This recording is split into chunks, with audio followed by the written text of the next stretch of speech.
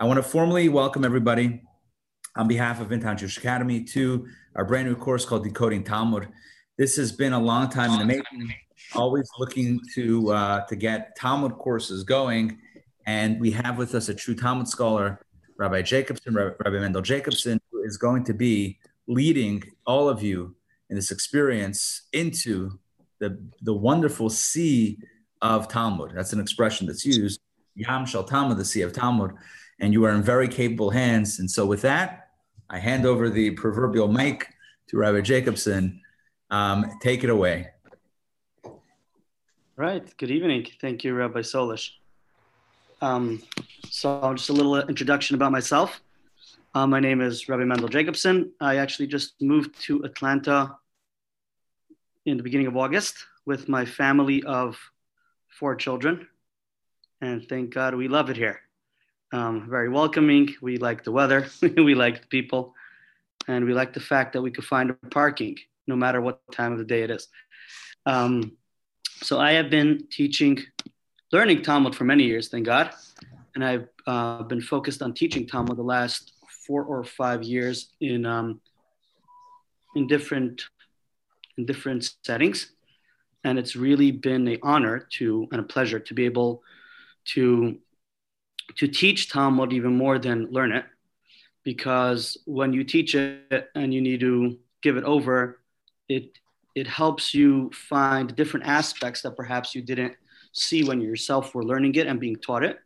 So one of the things that I found amazing is to start decoding the Talmud and not just listening and reading it and hearing it from others, but rather to start breaking it down and figuring out the processes, the norms, the expectation, like what to expect, what the logic behind it is, somewhat at least. It's a journey, and every time I think I got to level 1, I realized that I got to go all the way back. So it's a journey, which I'm glad to be able and honored to be able to share with you, and I hope you'll join me in this exciting journey that. Although I'm many years into, is just the beginning for me as well, and it's always the beginning. So there's always a step further. There's always another realization, and I'm gonna finish with that. I'll stop with that, and I will get to the class. So I was thinking for today, we will start with the class being 1 hour, and although the Talmud is huge and there's a lot to discuss, we'll try staying on topic as much as possible. I'm sure it will be tempting to lead to a lot of other discussions, because there's so many things that we just touch on to be able to get to the bigger picture, but we'll stay focused. And for those that want to take the conversations further, we'll try making that happen. So for today, we'll do the class for 1 hour, but then as the series continues, we'll see if we'll need to add in a few more minutes at the end of classes to do a little review, or to be able to add in the halachic aspect of it, or any other needs that we might have.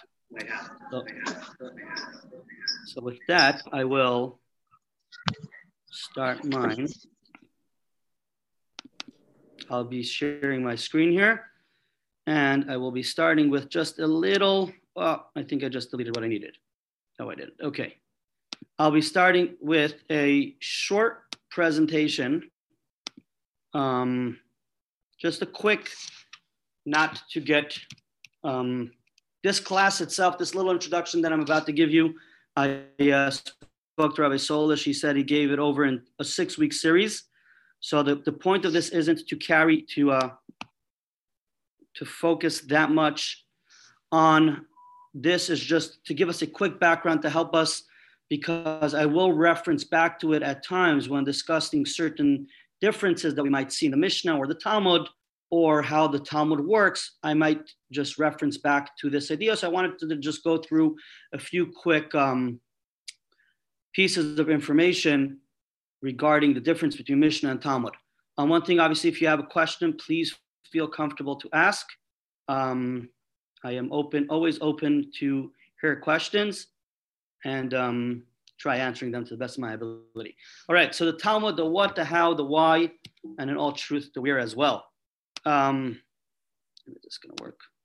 All right, so just to give a quick overview of just the Torah, the Mishnah, and the Talmud.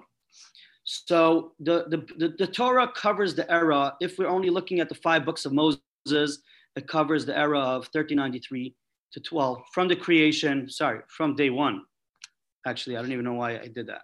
All right, but from day one until most. Yeah, that was a mistake. That was until the day that Moses passed. Till the day that Moses passed away, which was in 1273 BCE. So that is the Torah, the era that the Torah covers. So from year number 1 to 1273 BCE, the author was Moses transcribing the word of God.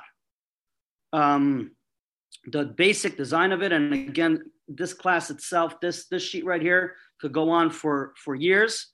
And there's multiple books written about it, but I'm trying to keep it as short as possible. Point number 1 that's important, and I was trying to put focus primarily on the information that we need for the skills of Talmud, not to focus on the actual on the history of this. So the author is that the idea that Moses wrote what God said is a very necessary fact for understanding Talmud. The design is each letter is exact, and therefore in Talmud, you will have multiple places that one letter might end up being a full discussion. What could be learned from that? And if you learn things from one letter, it's very general. On one end, it's very exact, but even when it speaks about the mitzvot, when it speaks about different commandments, when it speaks about rules, it leaves a lot of place that needs to be added. A lot of information that needs to be included later. Number 3, it's meant to be written, meaning to say that is the Jewish book that was designed to be written. It was the Torah Shebechsav, the Torah that was written, and that was meant to be the only book that was originally set to be written. Just to add in, it's right, the 5 books. If you want to add in, there's the 5 books of Moses. If you want to add in the Tanakh, so then it's really 24 books. And as I wrote in the era covered, then it will go all the way. The Tanakh, including the story of Esther, goes all the way till around 35, till the year 355 BCE. So that's the era covered in Tanakh. Again, it's a pretty loose history class, but this is just, all right, the Mishnah. Mishnah means the teachings.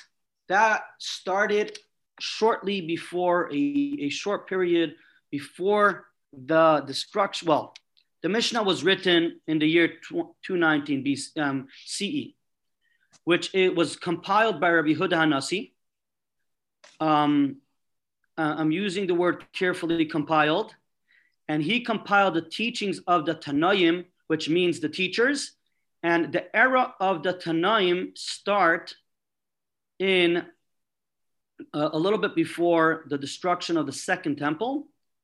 So that's 32 BCE, and continued on through the life of Rabbi Yehuda Hanasi, which was 219 BCE. Again, the general breakdown of that is that there's 8 generations of the Tanoim. Some of the famous ones were Hillel, Shammai, and it was their job. They're the primary. Well, the Tanoim were teachers. They were teaching the halachic aspects of Jewish life. And Rabbi Yehuda Hanasi, at a later point, he gathered that information so we could have it in one place, and we shouldn't lose the oral Torah, the Torah that was been given from generation to generation, from teacher to student. The design of the Mishnah is precise but loose. What I mean to say with that, it is very precise. Every word is thought out. Every word is planned. But at the same time, it's very loose because, every word is 100% important. However, there's a lot of place and there's a lot of missing information intentionally from the actual Mishnah. It's not meant to be the end point. it was written in a way. Rabbi Yehuda Nasi compiled it primarily, as I pointed out in point 2, as a way to be remembered, because Rabbi Yehuda Hanasi was concerned as the Jews were starting to have realized that the troubles of the Jews was creating a situation where teaching from teacher to student was not going to be the best way of law being continued, because there were many times that laws couldn't even be figured out, because as the Sanhedrin was finally, as the Jewish court systems were finally being as the Jews were getting comfortable enough in different eras of those years, were finally getting comfortable enough to be able to go through all those laws and to document it in an organized way, and to be able to continue that tradition of teaching Torah from teacher to student was becoming very difficult, because the lack of stability that the Jewish people were having as a nation. So he realized that although it wasn't the plan, the right thing to be able to continue the Torah is to be able to write it down. So it's meant to include as much as possible, but at the same time, it's supposed to lead us to greater discussion to be able to figure out what was included in that, because they just wouldn't be able to carry the Talmud with them every time they had to travel from location to location. Because the Mishnah is primarily focused on the halachic aspects of Judaism. And there are some cases, like in just coming to my mind when it comes to the tractate about Sukkot and the tractate about Passover. So then I'll also have some things included regarding how things were in the temple. But primarily your average Mishnah covers Jewish law. And just to put it there, there's 6 books. Well, there's much more books. There's the six orders, and each one of those, Rabbi Yehuda Hanasi, Hanasi means the prince. Rabbi Yehuda Hanasi, Rabbi Yehuda the prince, he organized it in 6 orders to be able to categorize each one, which again will quickly give you a input of which, once you know what tractate it is and what order is in, you know which topic it is discussing. I'm just going to go back to point 2. And this all has to do, I'm focusing on the information that is helpful for Gemara learning. When he wrote the Mishnah in a way that it should be remembered, and therefore he sometimes did some things that perhaps today we wouldn't write it in such a way. So there's times where the Talmud goes back and asks, why did he use this order of the Mishnah? And we respond because his goal was for it to be, because he was linking pieces of information. So like this, the memory just goes from topic, and in the same topic will go on. Or sometimes when he says a law, he might change the order from one Mishnah to the next Mishnah. And again, the Talmud will ask why. And the reason will be is because he was using his understanding of how people would remember it best. Somebody have a question? Right. So that is just a bit. And again, the fact that it was written in so short gives us so much place and the necessity to be able to go through so much of it. All right. The Talmud era, the era of the Gemara, is a 3-century era of around 200 to 500. 200 to 500 CE. It was compiled by Rav Ashi and Ravina. Rav Ashi usually references to the rabbis of Bavel and this era of the Amoraim. The Amoraim is all the rabbis that are included after the era of the Tanoim, the era of the Mishnah. They're called Amoraim. Meaning Amoraim means those that say. Rav Ashi and Ravina were from the final rabbis of the era of the Amoraim, and they compiled the different discussions that occurred throughout those 300 years regarding the Mishnah. And interestingly, and again, this is all for the sake of understanding the Gemara, it wasn't in a very organized way. Meaning to say, the discussions could have been two conversations happening in two different parts, in two different yeshivas of Bavel. And eventually Rabbeinu and Rav Ashi gathered those two and they successfully made it into a fascinating book. And there are some discussions that were in a yeshiva, some discussions were just two rabbis meeting in the street and getting into a great conversation like we have when we meet our friends. So they would get into conversations about something that we're studying. And therefore, there's in the Talmud, you have, they asked him, he asked them, he asked him, he was wondering about that.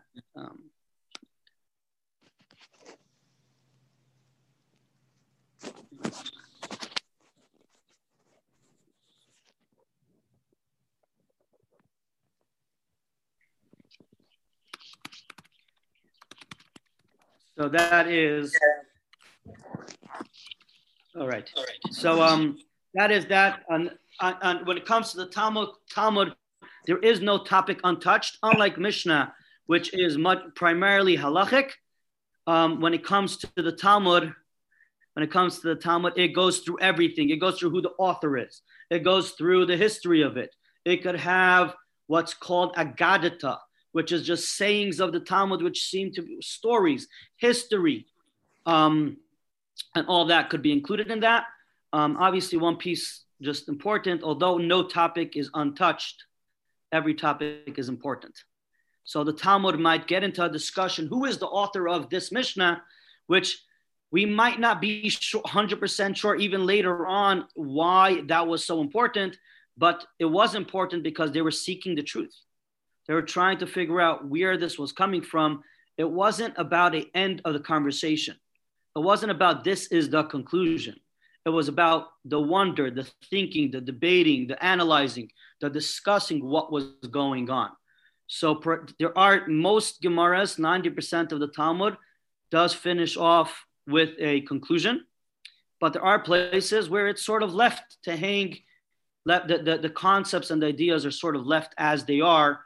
And that could be because the discussion was never finalized, or Rabbeinu or Rav Ashi never got that piece of information because, again, it wasn't like today where the rabbis had their Instagram pages or Twitters and start twittering out. We just came to a conclusion that no one did before.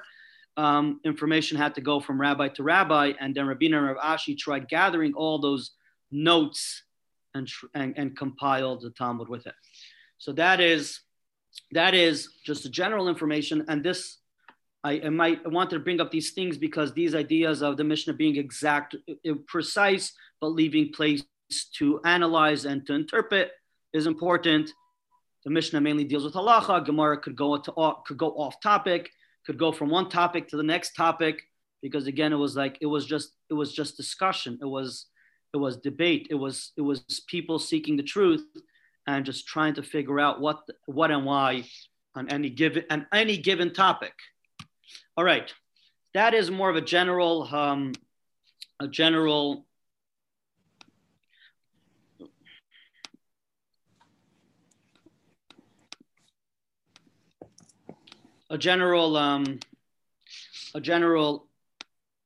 intro for the Talmud in general. Now I'm going to go through just a short intro, and this is really every time you learn the Talmud, there is when you open up any tractate, there is sort of a unspoken expectation that there are certain pieces of information that you know before you open that Talmud. The way I figure out what it is not because I'm such a great Torah scholar, is because I read the Talmud and then I go back and say, well, these were the pieces of information that I want to say. I'm just going to point out one thing. I'm going to open up the Talmud. It's not a book. It's not a rule that's written anywhere, I think. But if you look at a Talmud, not very clear clear, but the first page, this is the first page of the Talmud. It always starts with Daf Beis. Daf Beis. You know, let me open up I'll just share a page that I have. So give me a second. I realized that wouldn't be. Let me just. It comes to. Let me open up another page. I'm just going to show this. When you open up a Talmud, the first page will always be Daf Beis. And they say the reason is because Beis equals number 2. And I'm gonna pick up this. I use this website a lot. The Merkava, great website. Let's say even the tractate that we're going to be learning. So this will be the first page. If you look here at I can't highlight it, but where my mouse says you have a Beis, that is the first page. And they say the reason is because Talmud is always Beis, is always second. So there's a lot of nice, cute things to say about that. Some say because the first thing is always Avos Yisrael, is always loving a fellow as yourself. But one of the more basic and one related to the Talmud is that whenever you're opening up a page in Talmud, there is an unspoken expectation that you know something about it. So just before, just pieces of information that are needed for this section that we're going to be studying is two general pieces of information that like sort of is expected that you see from all the commentaries and from the Mishnah itself that it is known. And again, this chart itself is pages and pages of the Talmud, but we're just going to try keeping it clear like this. Keeping it just for what it is, although sometimes that's difficult because there's a lot of good discussions about this. That's why there's pages of Talmud. So just in general, the Torah labels 4 different types of watchmen. In Hebrew, they're called a shomer. And the idea is that you are responsible for somebody else's objects. And the verses sort of split it up into 4 different situations. I made it 3 because 2 of them, although they're very different in form of getting the responsibility, the actual responsibility you have towards the object ends up being the same. So I broke it down into 3. So the four types of, before we go to the details, the 4 types of watchmen that there is a shomer chinam, a free watchman or a unpaid watchman, a watchman that is watching something simply because I was asked to. So my friend comes to me and asks me, could you please do house watching or dog watching or watch my car for me or my laptop, anything along those lines. I know with my children, there's always unpaid watchmen going on. Could you please watch my toys? And you do it just because. So that's a shomer chinam. So a shomer chinam, a unpaid watchman, is a person that is having the least pleasure from this interaction. The whole pleasure is to the person depositing it. Then the second type of shomer is a shomer sachar, a paid watchman, where you get paid to watch somebody's object for him. So in the situation of a house sitter, but you're actually paying them to watch your house. Just while we're at it, that you're getting paid to watch, not that you could use it. That already has its own category. If I give it to you to watch, but I let you use it, that is its own. That's again a big discussion, but a shomer sachar, it has a totally different set of rules because you're also allowed to use it. So a shomer sachar is a paid watchman, which automatically now there's 2 people having pleasure. The depositor is having pleasure because it's being watched for him, but I am having pleasure because I got paid to watch. Then together with that, in the category, well, different categories, but same set of rules, is you have a soichar, one that rents an object. So one that rents an object, it's also it's a mutual benefit. I'm benefiting that I could use your object that I don't have without renting it, and you're benefiting that I'm paying for it. So I am leasing an apartment, or you're benefiting that I'm paying you, and I'm benefiting that I have this house. Right? So that's a socher, but again, I put it in the same category. So shomer sachar, a paid watchman, and a socher, and a renter, I put in the same category because they're both a mutual and joined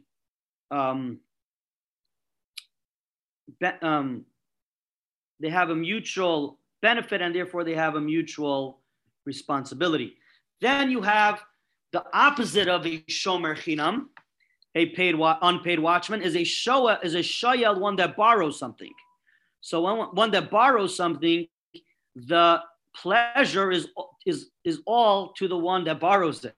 The person that's lending it, it doesn't have any pleasure besides if they enjoy having stress, and they're wondering if they're going to get back their object the way they gave it. So that is a shoel, a renter. So although we're not, perhaps in the first page, we're not going to see that much of it, but it is sort of the underlining information that there's an expectation to know. Just to go through this very quickly, a shomer chinam, which has a shomer chinam, unpaid watchman, which the pleasures all to the depositor, he will only need to pay in a case if he was negligent. So just a quick example is if I borrow a car, if I borrow a car from you and I leave it running on the street, that's negligent. So although I'm not being paid to watch your object, but once I agree to watch your object, there's some sense of responsibility that I took upon myself. So in the case of negligence, you would have to pay anything but that. If it was stolen or lost, he swears, and we'll get to that shortly. We'll get to that. He needs to swear that he wasn't negligent, and he won't need to pay. The same thing is if it was onus, if it was robbed from him, if it was forced from him, he would swear that he wasn't negligent. He would swear that that's really the situation, and he does not need to pay. And the same thing is if, well, this rule doesn't apply, but if it died while working, meaning if it had a natural death, so if you gave me your car to watch, I left it in my garage, took care of it, locked my garage, and you came back and your car is dead. So then I have no responsibility at all. So that is a shomer chinam. Again, the only thing you would have to pay for if he was negligent. A shomer sachar, a paid watchman or a socher, one that rents, he would need to pay if he was negligent, or he would need to pay if the object was stolen or lost. Lost in this situation, just again, there's pages of the Talmud discussing it, but lost primarily means that stolen means that he took care of it, but not enough for the norm, and he didn't hide it in a way that was knowing that people that would steal would interact like that. So just a quick example, the Talmud goes through a whole discussion. If you're hiding money in your wall, certain places, in certain cities, they used to go around and knock on the wall, and they were able to see if there was money hidden there.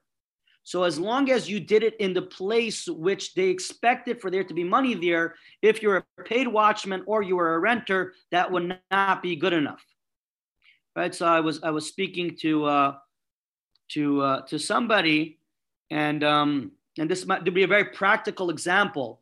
Is if you're living in an area, and I'm coming from Brooklyn, so don't mind this example, where it's a common thing that your car gets checked to make sure that you didn't leave any valuables there.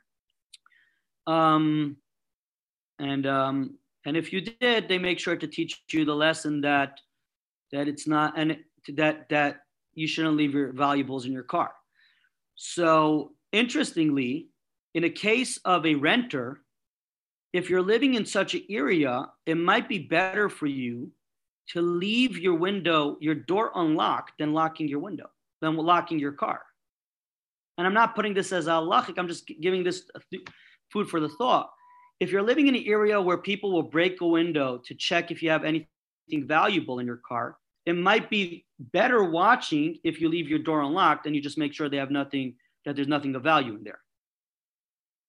So that's just a thought that, so this is where stolen and lost is again, its own study, but a paid watchman, a shomer sachar, or a renter would need to pay would need to pay. However, if it was forced for him, and this would just be the basic example the Talmud gives for a ones, for being forced from him, is, well, the example that the Talmud gives is if you're watching sheep and lions came.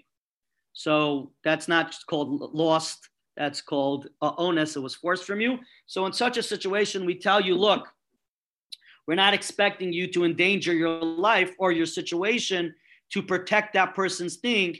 And therefore, you would have to swear that that's what happened and you would not need to pay. A renter, obviously, if you're using it right in the right way and you're renting it, so I rent a car from you and it breaks down midway, it's not my responsibility to get it back for you as long as I was using it in its natural, in its planned way, in its natural way. The Talmud gives an example. If I rent a cow from you, an ox from you, and I tell you I'm traveling 10 miles and you used it 11, so the first 10, if it dies, I don't have to pay you if I'm the renter. If I took it 11th mile, then I would have to pay. The same thing is, the Gemara takes into discussion the different altitudes. So if I told you I'm going to the valley and instead I took the animal up a hill, similarly, that would change from negligent to using in its natural state. So that is regarding the shomer. Sachar and shoel, a borrower will need to pay. If he was negligent, for sure he's got to pay. If it was lost or stolen, he's got to pay. If it was forced from him, onus, he's got to pay. The one thing he doesn't have to pay is if I borrowed a car from you and I told you, I'm going to pick up something 3 miles away, and a mile and a half in, it died, and I communicated with you what I'm borrowing the car for. So then I turn to you and say, I told you so. So I wouldn't have to pay. And again, that would only fit if it's you're using it in its prohibited and planned way.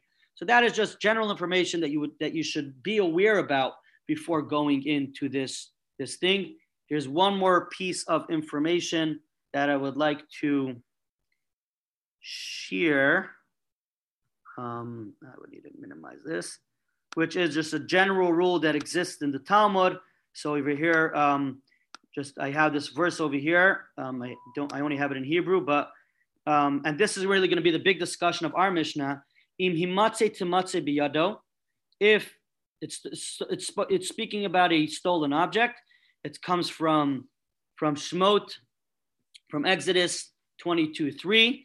If an object will be found in his hand, whether it's an ox, whether it's a cow, ox, whether it's a donkey, if it's living, you got to pay double. In the Talmud term of halacha, it's called kofel. You got to pay double. So kofel is a word we'll be using a lot throughout this, at least the beginning part of this journey. Okay, so the general information is the 4 watchmen and the idea that you pay double.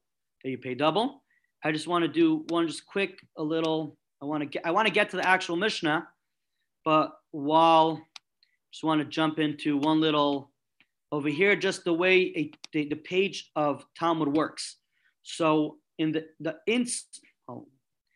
on the beginning of the page, in the middle, in the left corner, you have Lamed Daled. That will tell you the page that it's on. It's called the daf. And just I might suggest that if you guys want to write down some of these general pieces of information, and I'll share which ones are very key important for every time you open up a new Gemara. So we have something called a daf, the page. So if you're using Merkava, you got the little where the mouse is now. You got it all. You got it planned for you. You have the 34A, which means daf. We'll get to the A part in a moment. But if you don't have the Merkava, or you're not using a Gemara that has the English, so daf, it's usually spelled D-A-F, or in Hebrew it's daf, dalid, final fei. So that will always be on the outside page, on the outside of the page. So it's not on the right or the left. It's always on the outside of the page. So the book goes it's a book. So on the outer page, you'll always have which page it's on. Now, so that is the page that's called daf. Together with that, the next very reference to whenever using Talmud is the amud, the side, because it goes lamed daled amud aleph, page lamed daled, amud side A. So over here you have daf lamed daled with no dot, or if you have one dot, that would mean that it's page 34, side 1. Side 1. And I'll throughout over the next few classes, I'll constantly bring just one or two examples of this just so we see it more often, just a reminder. So again, daf is the page. So you have that on the outside of the page on top. And then you have or one dot or no dot will mean side amud aleph, or if it has two dots, it's amud bay's second side. Again, if you use the Merkava, you got it on the inside of the page right here.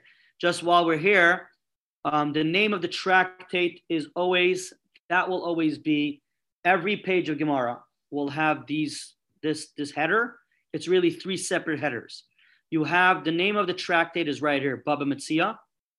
And that's whether you're on the inside page or the outside page, you're always going to have it in this order. This order is always going to be the order. So Baba Metzia, on the left-hand side of facing you will always be the name of the tractate.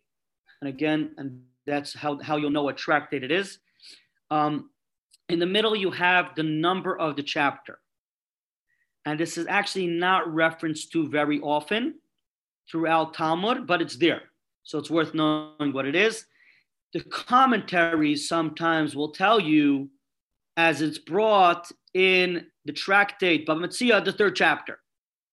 Usually they're a little kinder than that, and they actually tell you the page number, especially in the newer prints that were revised and added. So here you have on the left, you have the name of the tractate. In the middle, you have the number of the chapter, and on the right-hand side, you have the name of the perek. So we will be studying perek hamafkid, which means the one that deposits, and that will always be on the right-hand side of the top of any given page in Talmud. And again, next week, just in the beginning of class, I'll give a few more examples just to see it there. While we're at it, the inside of the page, meaning, well, right here in the middle, that's the actual Talmud. It's obviously much larger than this. That is the Talmud. On the right-hand side, well, not the right-hand side, on the inside of the page. So when the book is open in front of you, the inside of the page is always the commentary Rashi, and the outside is always the commentary Tosfos. And again, we will learn a few of the Rashis throughout this series to give us a taste of what they're there for, and also to help us identify where they are. So just again, quickly, you got the page number, which is called the daf. The amud, you need to, no serious investigation, but the amud is, or if there's no dot, or if there's one dot, that means amud means side A. And if there's two dots, it usually means it's amud base. And that's the common way of referencing to the Talmud is, hey, I'm learning daf lamed daled. We're going to be learning daf lamed gimel actually, but I took a picture of daf lamed daled amud aleph. Okay, so that is just, and then while we're at it, I just wanted to give one more example of what a first page of a perek looks like. Here you have, this means when you see these words, Hadron Alecha El Metzias, it's big letters in the middle. I should really give a better example, but it's usually in the middle of a page. You'll just see those words. It means it's the end of previous chapter. And here we have, well, this Talmud doesn't, but a lot of the next ones, the Mishnah will start, and that means it's a new chapter starting. And here, if you just look here, the Gimel Mem means, or the end of those two dots, Gimel Mem means it's the end of the Mishnah, and we'll be starting the Gemara. Right?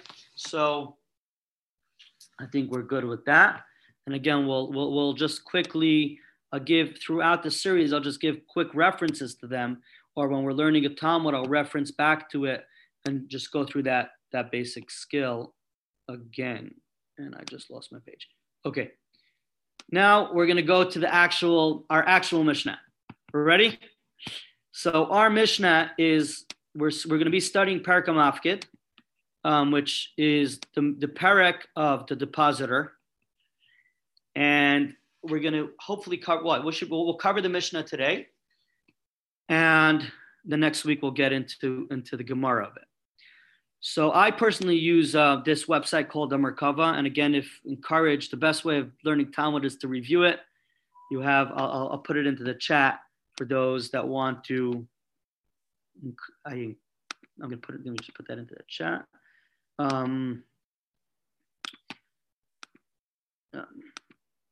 Sorry.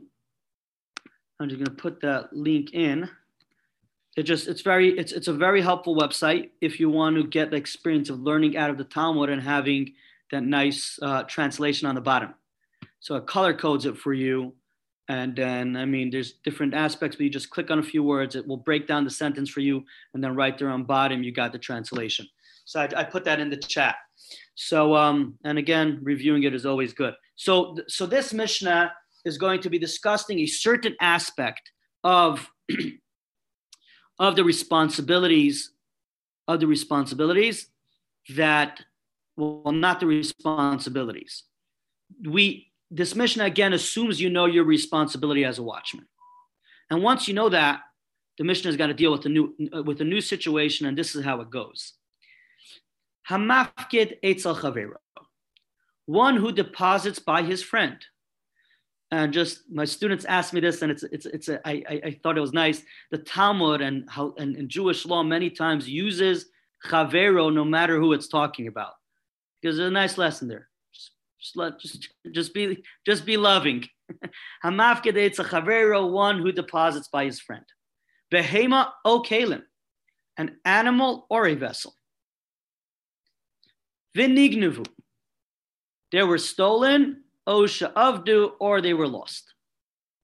So you gave me a product, and you come back to me and you go, okay, time to return. And I tell you, I'm sorry, Adam,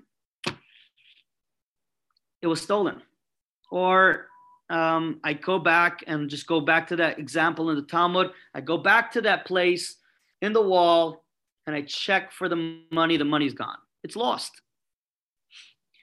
Now, this is where the Mishnah is dealing with primarily these four words. Shilem v'lo ratza lishava. The watchman paid and he did not want to swear. So he was able to swear and say, so let's just go back. We're talking about let's say we're talking about an unpaid watchman. And an unpaid watchman, what would be the rule if it was lost or stolen? Lost or stolen, unpaid watchman. He could swear that he wasn't. Say what? Did we have an answer there? He swears and doesn't pay. Excellent. Thank you. He swears and he doesn't pay. What does he need to swear? He needs to swear that he wasn't negligent and that that's actually what happened. Or he needs to swear that he's not keeping it in his backyard because he found out that it's a good object and he was looking for this object and Amazon just ran out of that product and he found it easier to keep it, pay you, right? So he needs to swear. And he comes to you and he says, I don't want to swear, I want to pay. Now, no problem. Torah lets you pay whenever you want to pay. There's no debate. You want to pay, pay. No problem. You paid. I gave the depositor his money. Shaharei Amru. What's unique about the situation is we had a rule. Shomer Chinam Nishba V'Yotze, unpaid watchman, could swear and go away and leave, meaning he leaves the responsibility. He leaves the financial transaction, the financial relationship that there is between the two, he walks away from. So the moment the unpaid watchman swears that he wasn't negligent, that's it.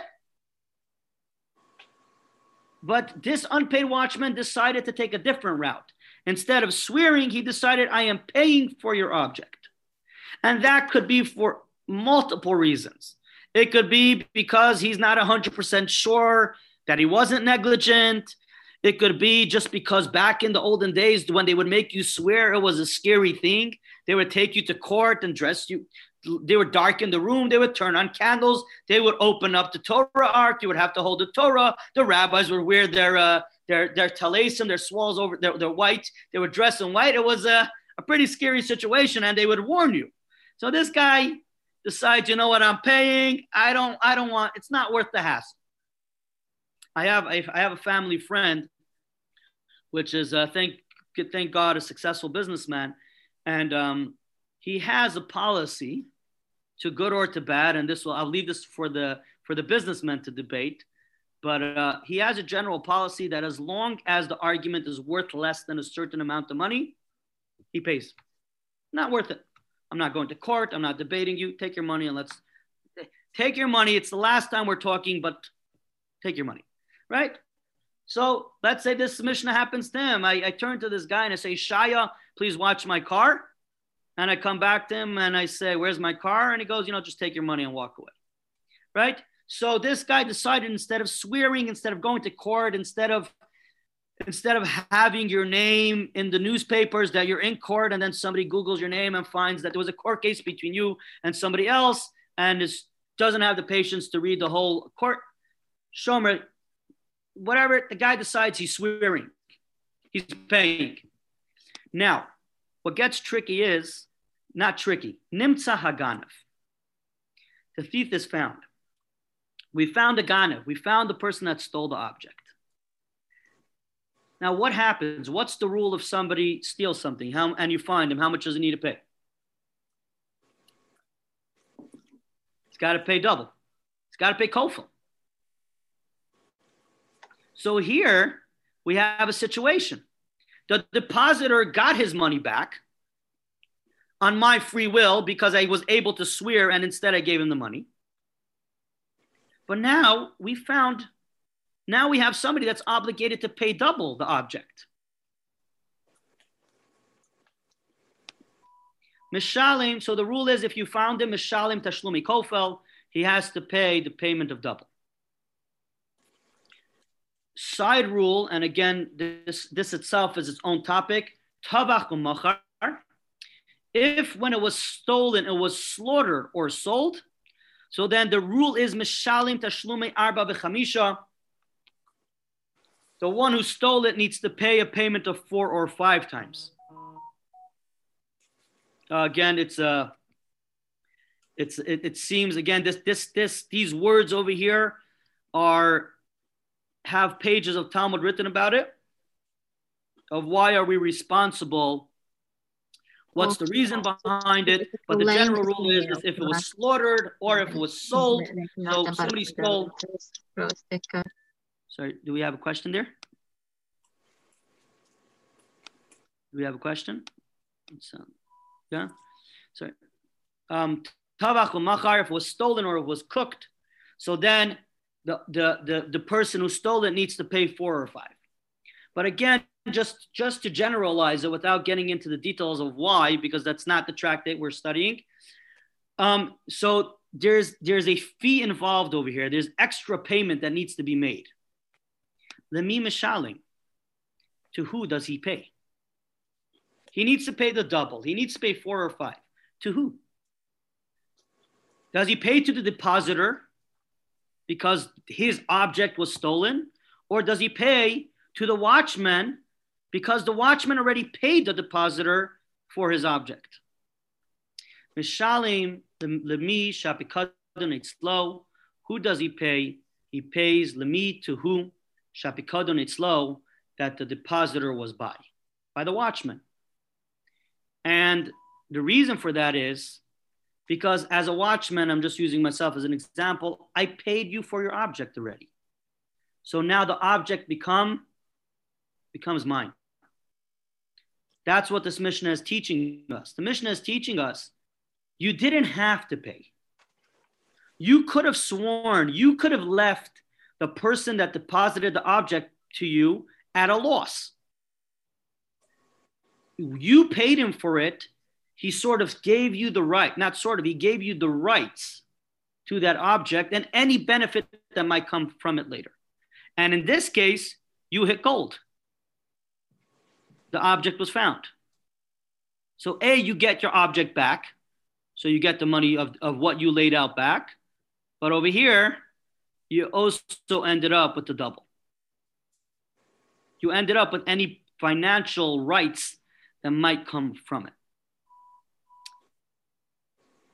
Okay, so I'm confused. So let me see if I understood what you just said. Thank you. Yeah.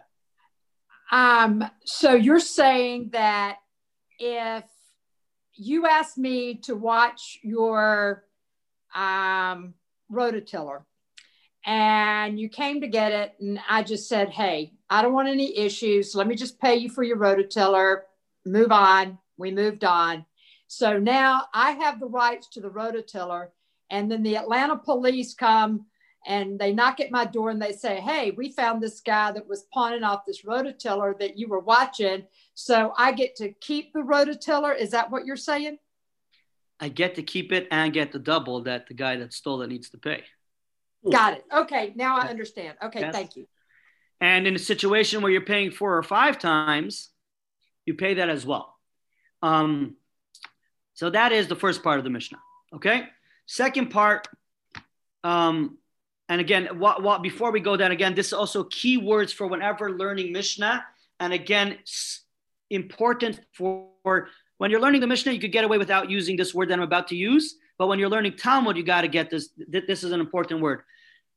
When we have 2 cases in a Mishnah, and I'm going to focus on 2 because most Mishnahs don't have 3. There are a few, and I'll mention it later. We have a Reisha, a head, a starter, and a seifa, a end. So those few lines were the Reisha of the Mishnah, the first case of the Mishnah. And the Talmud will use that later on and try saying, well, we could imply from the Reisha of the Mishnah. So from the first case of the Mishnah, again, that's Reisha, head. So that here we have one case that's a Reisha. And now we're about to go to the seifa of the Mishnah, which seifa is similar to the word sof, the end, right? As Reisha is similar to the word rosh, head, beginning, start. And we have the seifa, which is similar to the word sof, which is end. Now, when it comes to the Talmud, there are, if you're using the Art Scroll, if you're using Steinsaltz, or you're using Sefaria, but in a regular Mishnah, you'll open up, it won't say clearly the Reisha or the seifa. But we use our reading skills and to say, well, this is one case, and here we'll have a second case. Just to put it out there, not to focus on it that much. When there's 3 cases, you have the Reisha, the Mitziusa, the middle one, and the seifa, which is the end. But again, not very common. And even when it does happen, the Talmud usually doesn't reference to all 3 because it's so unique. But Reisha and seifa constantly comes up in the Talmud. If you pay attention to the Reisha, to the head, it implies one thing. And perhaps we'll get there by class number 4 because this Gemara, this section, this concept that we're going to discuss does touch on that. Case number 2. So the seifa of our Mishnah. Nishba v'lo ratza l'shalem. What happens if he swore and he didn't want to pay? Right? So again, going back, an unpaid watchman, the object was stolen. I come to you and I say, where's the object? They say, I'm very sorry. It was lost. It was stolen. You come with me to court, swear for it. And I'm like, yeah, that's exactly what I'm going to do. I am going to swear for this. I'm not giving you a penny. Sorry. I'm going to go with exactly what's expected. I'm going to swear. So here's a case of Nishba. He swore v'lo ratza l'shalem. He doesn't want to pay. Nimtza haganev. If the thief is stolen, if the thief is found, mishalim tashlumi kaifal, he pays double. Similar rule, tabach u'machar, if when it was stolen, it was slaughtered or sold, mishalim tashlumi arba v'chamisha, the one who stole it pays pays 4 or 5 times. Similar rule, but lemim mishalem, to who does he pay? The bala pikadon, to the owner, to the master of the depositor, the one who deposited it. Why? Simple. Because it's his object. Whose object was stolen? The one who deposited. So A deposited something by the watchman. The watchman has no rights to it. Yes, he got away from paying for it, but he never did anything to receive that object. Okay. So here we have that Mishnah, and I would like to finish the end of class with just reading it, what I call a power review, because that's just the best way of learning Talmud, is just reviewing it over and over. But before we go there, I want to take just one aspect of this Mishnah and just to take it out of its for what it is. Not that there's anything wrong with the Mishnah itself, but I think this is one of the places in the Talmud that could have a very strong implication on a lot of business dealings that we do today. And the reason for that is a lot of the discussions that there are in Talmud about buying and selling things are about actual objects. Over here, I'm seeing, and it's very clear, that there's a discussion about buying financial rights without the object being there. Without the object being an actual product that I'm giving over to you. So if you sell me your home, or I buy a home and then it goes up in value, the home is my home. So it went up in value. What went up in value? My home went up in value. So you owned it a year ago.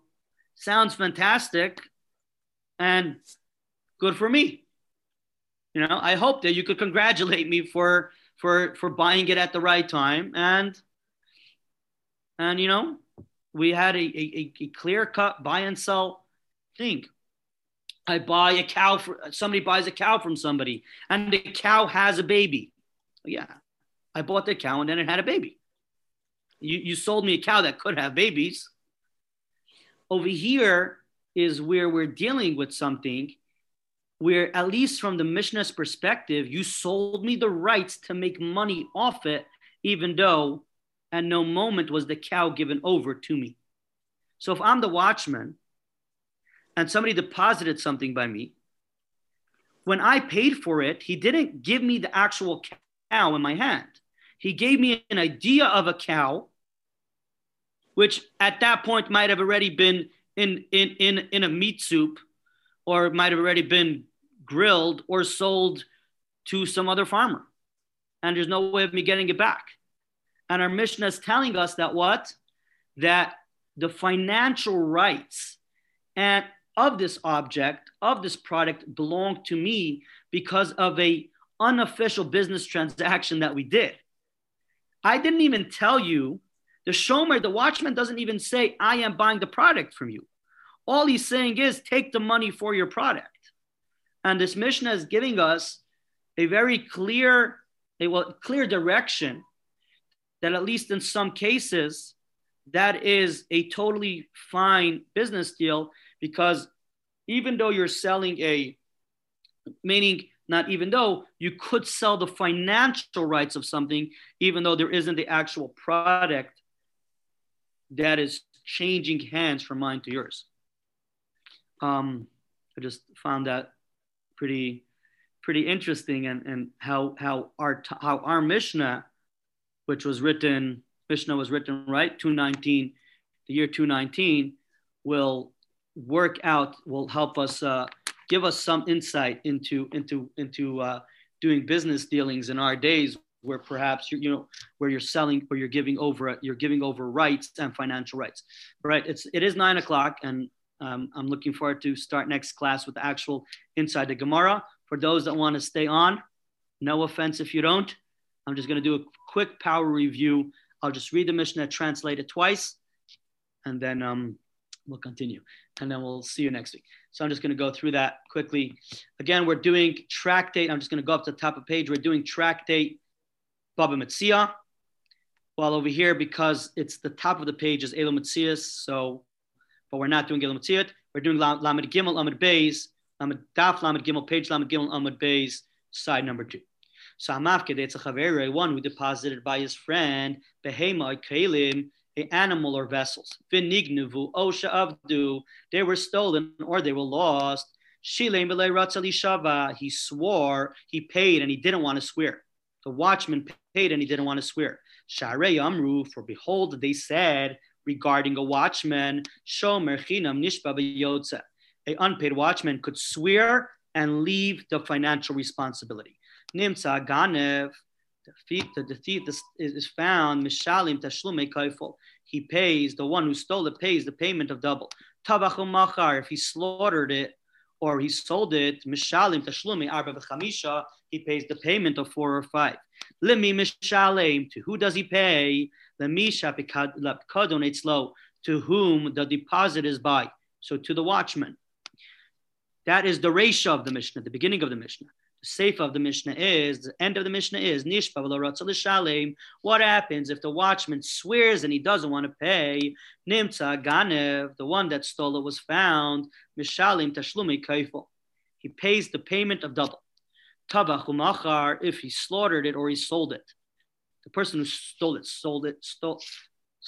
or sold it, mishalim tashlumi arba v'chamisha, he would pay the payments of 4 or 5. To whom does he pay? The Baal HaPikadon, to the owner of the deposit, the one who deposited. I'm going to do that one more time. Hamafked it's a chaver, one who deposits by his friend. And here we go. Behema, kalim, animals or vessels. Vinignevu osha avdu. They were lost or they were stolen. Shilim v'lei ratzah l'shava. He swore, he paid and he didn't want to. He paid and he didn't want to swear. So this the watchman pays. Sharei amrus, because behold, they said. Shomer chinam nishba b'yotze, a unpaid watchman could swear and leave without paying, meaning he leaves the financial responsibility. Nimtza ganev, the one that was stolen was found, mishalim tashlume kaifel. He would pay, he needs to pay the payment of double, tavach umachar, if he cooked it or he sold it, mishalim tashlume arba v'chamisha, he pays the payment of 4 or 5. The mi mishalim, to does he pay? The Misha Pikadon to who the deposit is by. That's the ratio of the Mishnah. The seif of the Mishnah, the end of the Mishnah is Nishpa v'lei ratzah l'shalem. If he swears and he doesn't want to pay, Nimtza Ganev, the one that was stolen is found, Mishalim Tashlumi Kaifol. He pays the payment of double. Tavach umachar, if it was cooked or it was cooked, Tavach umachar was cooked or it was stolen, Mishalim Tashlumi Arba V'chamisha, he would pay the payments of 4 or 5. So 4 or 5 times. The mi mishalim, to whom does he pay? Lebala pikadon, to the master, to the owner of the deposit. So my students labeled it the depositor. That's their right. So that here we have a Mishnah. So just a quick review of what we discussed today. We just we opened up the Mishnah, and we just how to navigate at least the beginning of a conversation, how to navigate the page of the Talmud, the end of a chapter we had over here, and then we have a ratio of our Mishnah. We have a seif of the Mishnah. And the topic at hand is, could you buy? Well, the topic is, what's the rule if somebody deposits a product and it gets stolen, and then it's found? So who gets the financial rights? The outer box discussion that the Mishnah leads us into is, could you buy financial rights without the object being at hand? All right. It was a real pleasure. If you have any questions, I will be around for a few minutes, and we'll continue next week, God willing. Thank you. You're very welcome. Rabbi Jacobson? Yes. The concept of watchman, is that just around this Mishnah, or are we going to see it in other situations? It's going to come up again in this series. I think, it's going to come up primarily more, probably in class 4, I hope. But it's all over, Tom. It's all over this tractate. It comes up. This idea of watchman is extremely popular discussion that exists throughout this section of Talmud. We don't really need to know for the next 3 classes for sure. For the next 2 classes for sure, I would even say Perhaps for this series, we might not even need to know the exact details of what they're responsible for and whatnot.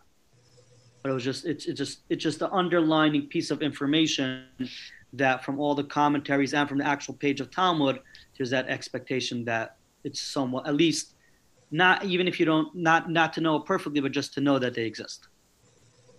I hope that answers. All right.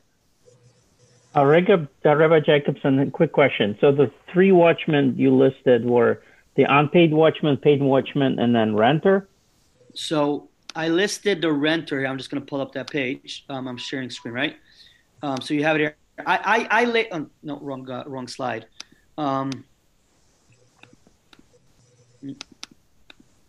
So I labeled it the paid watchman, well, the unpaid watchman, the paid watchman, together with the renter, even though they're two different, they're coming from two different angles. I just put them together because they have similar rules in reality, because they're both similar, that it's a mutual benefit. So even like when you learn, even throughout the Talmud, it does. I did it also because the Talmud does it like that. The Talmud says that it's four, but then breaks down the rules into three. And the third one? Oh, sorry. Thank you. Shoel is a borrower. Borrower. Thank you. Somebody that borrows.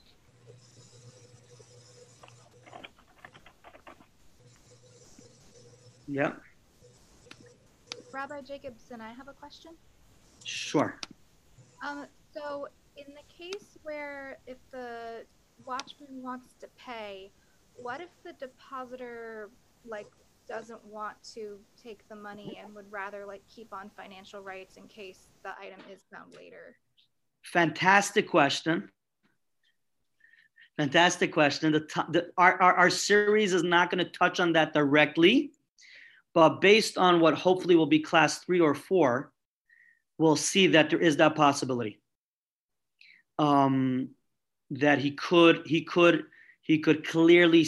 So this, it's clear from what we'll continue seeing later. I'm giving you a sneak peek that this is an assumption that he's willing to do it, but in a case where he states that he doesn't want to sell the rights, he could do that as well.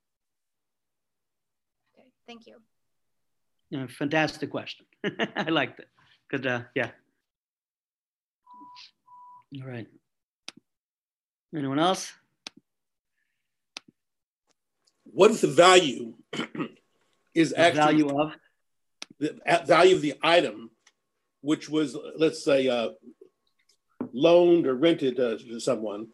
What if the value was actually greater?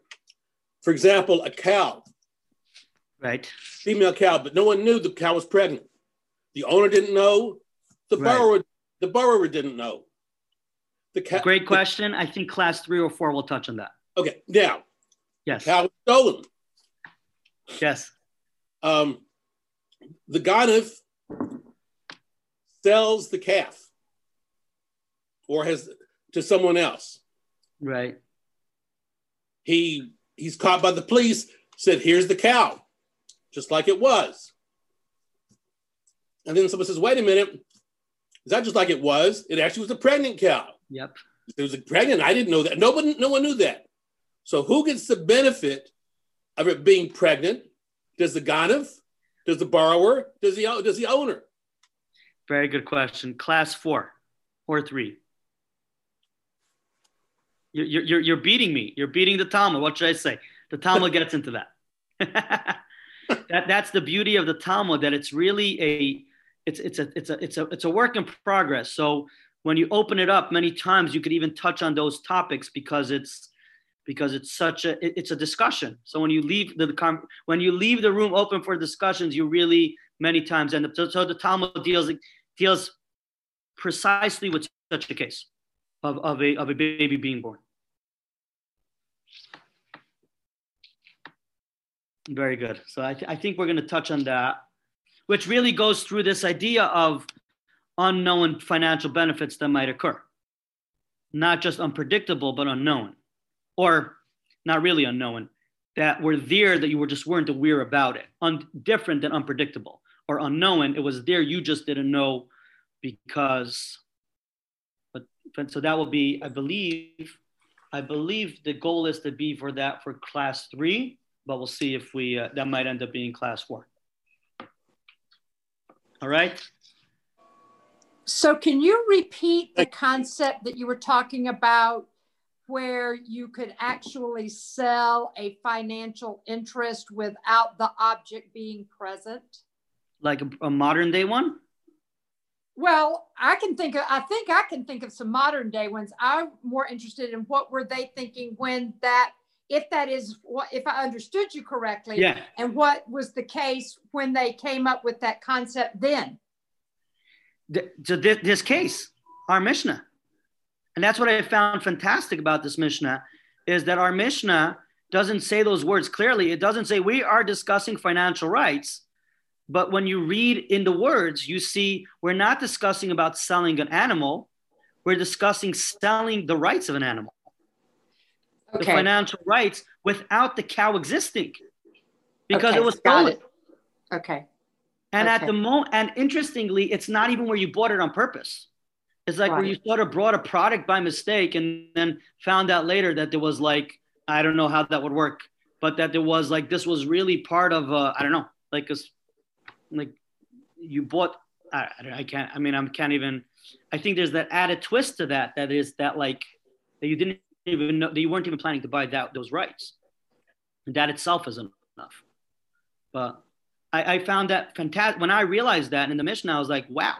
I was like telling my students, I took them on, I took a class on a journey of like, I just took them through like, like a basic economic, like, you bought a house and it went up in value, you bought a business, you bought a stock, and when it shot up, what does it have to do with our Mishnah? And I'm like, well, here it is.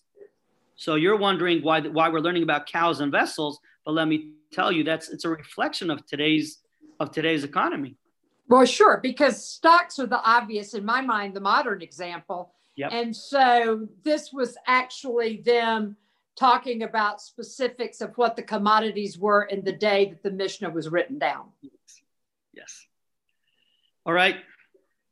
I'm off. See you all next week, God willing. And meanwhile, happy Hanukkah. Happy Hanukkah. Happy Hanukkah. Happy Hanukkah. Thank you. I'm looking for the continuation of Happy Hanukkah. Thank you. Night. Good night. Good night.